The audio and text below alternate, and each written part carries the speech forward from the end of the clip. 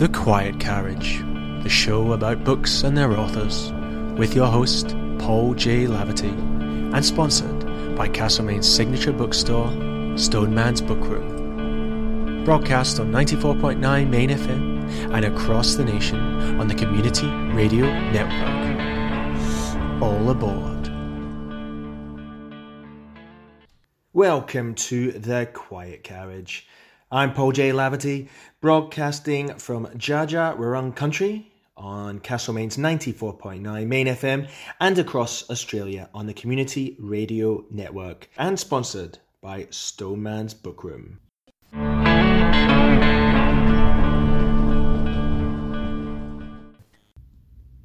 Today on the show is part 2 of Northern Books at the Brewery session, where Brian Walters, the author, is in conversation with Helen Simon, discussing his novel Treason. We played part 1 last week. You can go back on the podcast and listen to that if you have missed it. This is part 2, and a big thank you to Andrew Skioch for recording this. And without further ado, we'll go straight into it. One of the... there are a lot of interesting characters in your book. I mean, they're not made-up characters. One of the things that makes them interesting is that they were real. One of the people I found most interesting, mostly because he was such a dramatic contrast with von Stauffenberg was Fromm. Can you tell us about him? So Colonel General Friedrich Fromm, we don't have the rank of Colonel General, but Oberstgeneral or Generaloberst is a German rank just below Field Marshal. And Fromm was a career officer, overweight, senior, and he was a weather vane. He was happy to support the coup once it had succeeded. But in the meantime, he wasn't prepared to do anything about it. He knew that Stauffenberg was planning a coup. At one stage, he, after a phone call to Field Marshal Keitel, he said to Stauffenberg, who was his chief of staff, when you have your putsch, make sure you put Keitel up against a wall. So he knew what was going on. But when the coup happened, he wasn't going to commit himself until he knew that Hitler was dead. And when he couldn't get confirmation of that, he just sat on the fence. Now, the fence is a dangerous place to sit. And he was arrested. He was by Stauffenberg and others. He was held. And then when the coup unravelled, he came out and ordered the summary execution of Stauffenberg and the other key officers. Why did he order that? Because they knew that he knew, and they were able to give evidence against him. So they were shot in the courtyard, but the Gestapo weren't fooled for a moment, and Fromm was instantly removed as commander of the Home Army, and he was put on trial for cowardice. They were very careful politically not to charge him with treason because he was the commander of the Home Army, and that wouldn't look good. But cowardice they could deal with, and he was shot by firing squad himself. Well, I think that one of the parts of the book that's really interesting is the back part, which, having sort of followed through the story, there's a great deal of summary in the back part of the book of a lot of the characters who were involved, not quite as directly, and some of the incidents which aren't direct incidents but had a bearing on how people behaved and in some ways how the war proceeded. Why did you include all that? Well, I think it's important that there's a spinal narrative that people can follow clearly and see how it happened. So, on the 21st of March 1943, General Gersdorff was appointed to show Hitler around a display of captured weapons in Berlin. And there are photos of this, and the photos show Gersdorf with Hitler. And he had a timer in his pocket attached to a hand grenade. And he set the timer off, and he intended to stand next to Hitler as it blew up. So he was a suicide bomber, if you like. Now, General Gersdorf wasn't successful because Hitler suddenly went out of the building and Gersdorf wasn't allowed to follow. So he had to race to the toilet, pull this thing out of his pocket and disarm it, which he was able to do. So that's interesting, and he's a very interesting character, Gersdorf, but I can't put all of that in. So he is the person who discovered the Katyn massacre site in Poland a month later. And he was the person who managed to extract German troops from the Falaise pocket in Normandy. Very interesting man, fascinating man, and a member of the resistance. So, but you get that in the story about him. And then there's the Venlo incident. So in 1939, after the war had started, Holland was neutral. The Netherlands were neutral. The British had agents in the Netherlands, and they received approaches from people who claimed to be part of the German resistance. They didn't believe it, but by this time Chamberlain did. He was the Prime Minister at the time, and he ordered them to meet with these representatives of the German resistance. So they went to a cafe in Venlo, which is right on the border with Germany, but within the Netherlands, and an SS armed squad raced across the border, kidnapped them and took them into Germany. And one of these agents, Richard Stevens, had a list of all British agents in his pocket. And so that was the end. They had to really start their whole undercover operations in Europe again. And so they were very reluctant to meet with representatives of the real resistance from then on. So that was a critical event which is touched on in the narrative but given full detail in the back of the book. One of the things that struck me from time to time reading the book was that von Stauffenberg was German aristocracy, and quite a number of the other people involved in the resistance were as well. And from time to time, he and other people made comments about, the old Germany, or that there was a sense that what wanted to be restored was a noble Germany, that made me wonder whether we had a bunch of people who really wanted the Kaiser back. Is that accurate? So, when Hitler invaded Russia, he called the Operation Barbarossa. And Barbarossa which means Redbeard, was Friedrich Barbarossa, the Hohenstaufen Emperor of Europe. In the 12th and 13th centuries, the Hohenstaufens ruled Europe. Stauffenberg was a descendant of Barbarossa, and he was very aware of his lineage. So that was important to him.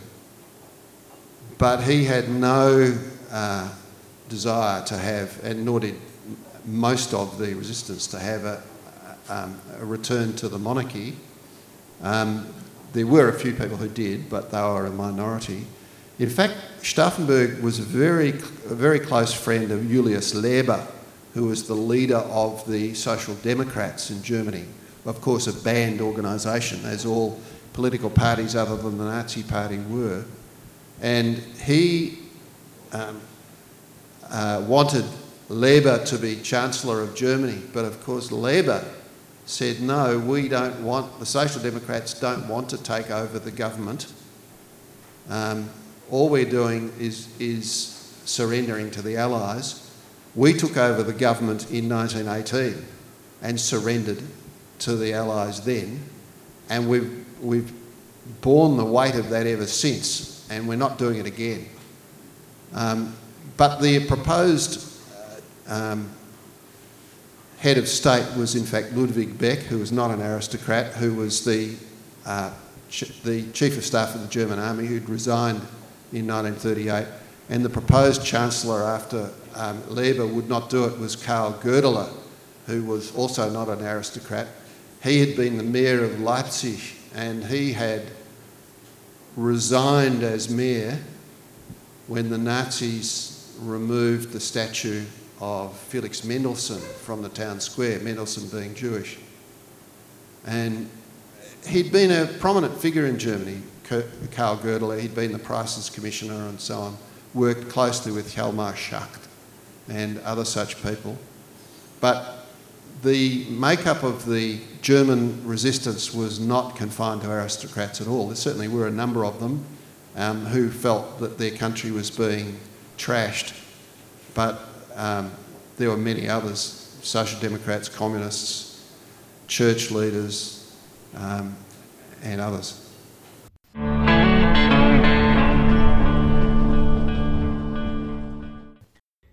You are listening to The Quiet Carriage on 94.9 Main FM, the Community Radio Network, and sponsored by Stoneman's Book Room with myself as your host, Paul J. Laverty. And now we return to Brian Walters, his Books at the Brewery session, discussing his novel, Treason. Well, as you can see, Brian knows this period of history inside out and upside down, and I could keep asking him questions all night, and I promise you there will be one engaging story after another, but you may well have some questions. So perhaps I can turn it over to the room via Kristen, and we can have your questions. I've got some here ready to go, so thank you for submitting your questions, and please do feel free to keep sending them through. Question, Brian, why write this book now? Are you seeing parallels with the likes of Trump and Bolsonaro in terms of the need to eradicate dangerous dictators? And are you trying to draw attention to the morals we need to exercise now? So I've felt the example of Klaus von Stauffenberg for many years as a very powerful example. We don't face Hitler today. We do have climate change. We do have a whole lot of other existential threats, nuclear weapons and the like. It's hard to draw an exact parallel, so I wouldn't necessarily say that Trump or Bolsonaro should be equated with Hitler, even Putin. But the idea that our loyalties should be blindly to the powers that be, I think is something that should be questioned. When we have in our own country, for example, and this is very minor compared to what people were dealing with in Nazi Germany, we've got laws now that send people to jail for protesting about the climate. It's extraordinary. Now, I'm not okay with that. I think that's very seriously wrong. But I would be careful about drawing too close a parallel between that and what people were dealing with in 1939. But I think the example of people being prepared to think of what's good for their country and being prepared to go all out to help perhaps not just their country but the world is one that's well worth following.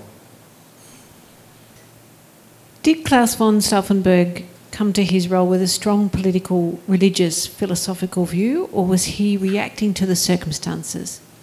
It's hard to be exactly clear. So Stauffenberg was a Catholic. he was a poet. He was a cellist. He'd considered, in fact, a solo career as a cellist. He was the protege of Stefan George, who was one of the leading German poets of the 20th century. When I was in Berlin, I went to St Anne's Church in Dahlem, and I went there for a number of reasons. It was the church of Martin Niemöller, who is the person who said first they came for the socialists and I was not a socialist, so I said nothing. Then they came for the communists and I was not a communist and I said nothing. Then they came for the Jews and I was not a Jew, so I said nothing. Then they came for me and there was no one left to speak for me. As at 1944, Niemöller had been in concentration camps for 7 years, but his church was still a centre of the resistance. And Stauffenberg's aide, Werner von Haeften, attended that church the night before the bomb plot, and it's a Protestant church. The night before the bomb plot, Klaus von Stauffenberg, a Catholic, went to that church and spent half an hour inside. And why that was, you can speculate, but clearly he was looking for some spiritual inspiration for what he was about to do. There have been a number of books which have been written about the attempt to assassinate Hitler. What makes your book different from theirs and stand out? And a related question, why did you decide to write Treason? How did you become interested? So the first part is there have been a number of books, and the books fall into a few groups. There are very detailed German histories which I have read them all. And they are just so tediously complex that you can't read them readily. Then there's a lot of books written in English, or a few books anyway written in English, which are a racier read but full of inaccuracies. So, for example, you'll read that the conference was changed from a concrete bunker to a wooden bunkhouse. That's not true at all. That didn't happen. You'll read a whole lot of things like that. And so I wanted to get it accurate. And the third group of books which I do recommend are books by people who had some role, who survived the war and were able to write about it. Or in some cases didn't survive the war. So, for example, Ulrich von Hassel, who was the German ambassador to Italy up until just before the Second World War. Incredibly well connected, really interesting person, kept a detailed diary. He was executed after the July plot, but his diary is a fabulous read. He kept it hidden by burying it in his garden. And one of the things I have included in the book, in his diary, he, as a way of gauging the public attitude to the regime, kept all the Nazi jokes he ever heard. And I've included them in the book. They're fabulous, you know. They're just ordinary people talking about how the regime was, just in jokes. And he's gauging the public response to the attitude. So, and asking how I came to write about this, I first read about Dietrich Bonhoeffer, and I was interested in his story. But then as I came to understand more of what was happening, the outstanding personality was Klaus von Stauffenberg, and I found him quite magnetic. And that's why I put in the time to research this book. Can I ask on the question of research then, Brian? It's an incredibly, informative and research. Clearly, there's been a lot of research done. How long does something like this take? So I started work on this about 20 years ago. A lot of the research nowadays can be done online. So the archives, surprisingly, one of the really interesting places for research was the Polish archives. They had a lot of interesting material. There's the German archives, but also the British and American archives were really good. And then going there, I mean, the house that Stauffenberg lived in Berlin is still there, and it's pretty much unchanged. So, and no one goes there, it's not a tourist thing or anything, but I did, and I found it fascinating. There was a group called the Kreisau Circle, a group of conspirators. The house where they used to meet is still there. So I was able to go there and see that house and so on. And this was your first trip overseas, was to go, not that particular trip, but your first trip was to go to Germany? The first time I went overseas was in fact to Germany, yeah, but that was a long time. I was 75, so at that stage there were plenty of people talking about the war. One of the places I went to was Munich, and I went to a tourist thing with German friends. I went to a tourist thing, which was, I mean, nowadays this would be old hat, but it was a darkened room with screens dropping out with different images and so on. And it started off with Hitler addressing the Nuremberg rally. And my German friends were very embarrassed. And they said to me, the Hitler time, you know, don't worry about it. But it was very formative. My father was in Nazi Germany in 1939, and he was English, and he only just escaped. Many people you referred to had resigned in protest. If they had stayed, could they have helped or hindered the resistance? So, the person I've referred to is Ludwig Beck, who was the Chief of Staff of the German Army. He was revered within the officer corps, and he was outraged at the idea of invading Czechoslovakia, and he resigned in protest. But he was an army man. Now remember, there was a strict separation, at least nominally, between the army and politics. Soldiers weren't allowed to vote in Germany. They were not allowed to be involved in politics. And Beck had a kind of political naivety which seems extraordinary, because when he sent in his letter of resignation, Hitler asked him for foreign policy reasons to keep it secret for the time being, and Beck agreed. And so no one knew that he'd resigned in protest until months later. And Beck would have been much better to stay in the army at that time. Brian, you mentioned that Stauffenberg's children were a motivator in the attempted assassination of Hitler. What was the fallout on them after their father's death and the plot was exposed? So the 4 children were separated from their mother within 2 days, and they were sent to orphanages. Their names were changed.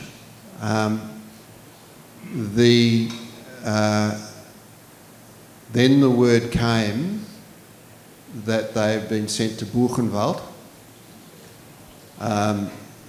but the railway station from which they were to depart was bombed, and they couldn't make the journey.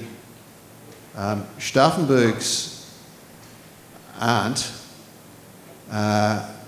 was the head of the Red Cross in Germany, and after the war had ended, she found the children just before the Russians took over that sector and the day before and got them out, which was not easy to do because their names had been changed, but she was able to do it.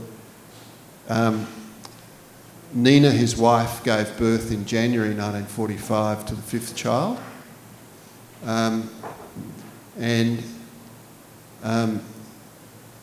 I've spoken to the children, and his daughter said, when we were growing up, we never had to ask our parents, why didn't you do something? An enormous legacy to leave. His eldest son, Bertolt, who was 10 when his father died, is a retired Major General of the, at that stage, West German Army. Speaks flawless English and was very unhappy about Tom Cruise playing his father in the film, and I asked him why, and he said, "Oh well," he said he's a Scientologist, which is a crime in Germany. It's banned. And he said, "Yes." I said, "My father was a very tall man."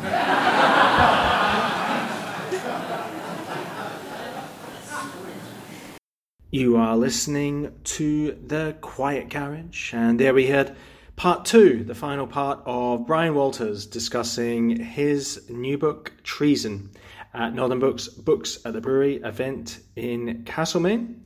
And that book is available from Northern Books, Stoneman's Book Room, or at his website, www.brianwaltersauthor.com. And that is all we have time for today on the show. We're sponsored by Stoneman's Book Room, and you can hear me, Paul J. Laverty, on 94.9 Main FM, the Community Radio Network, and all other episodes are available on Spotify and all good podcast platforms. Until next time, keep reading.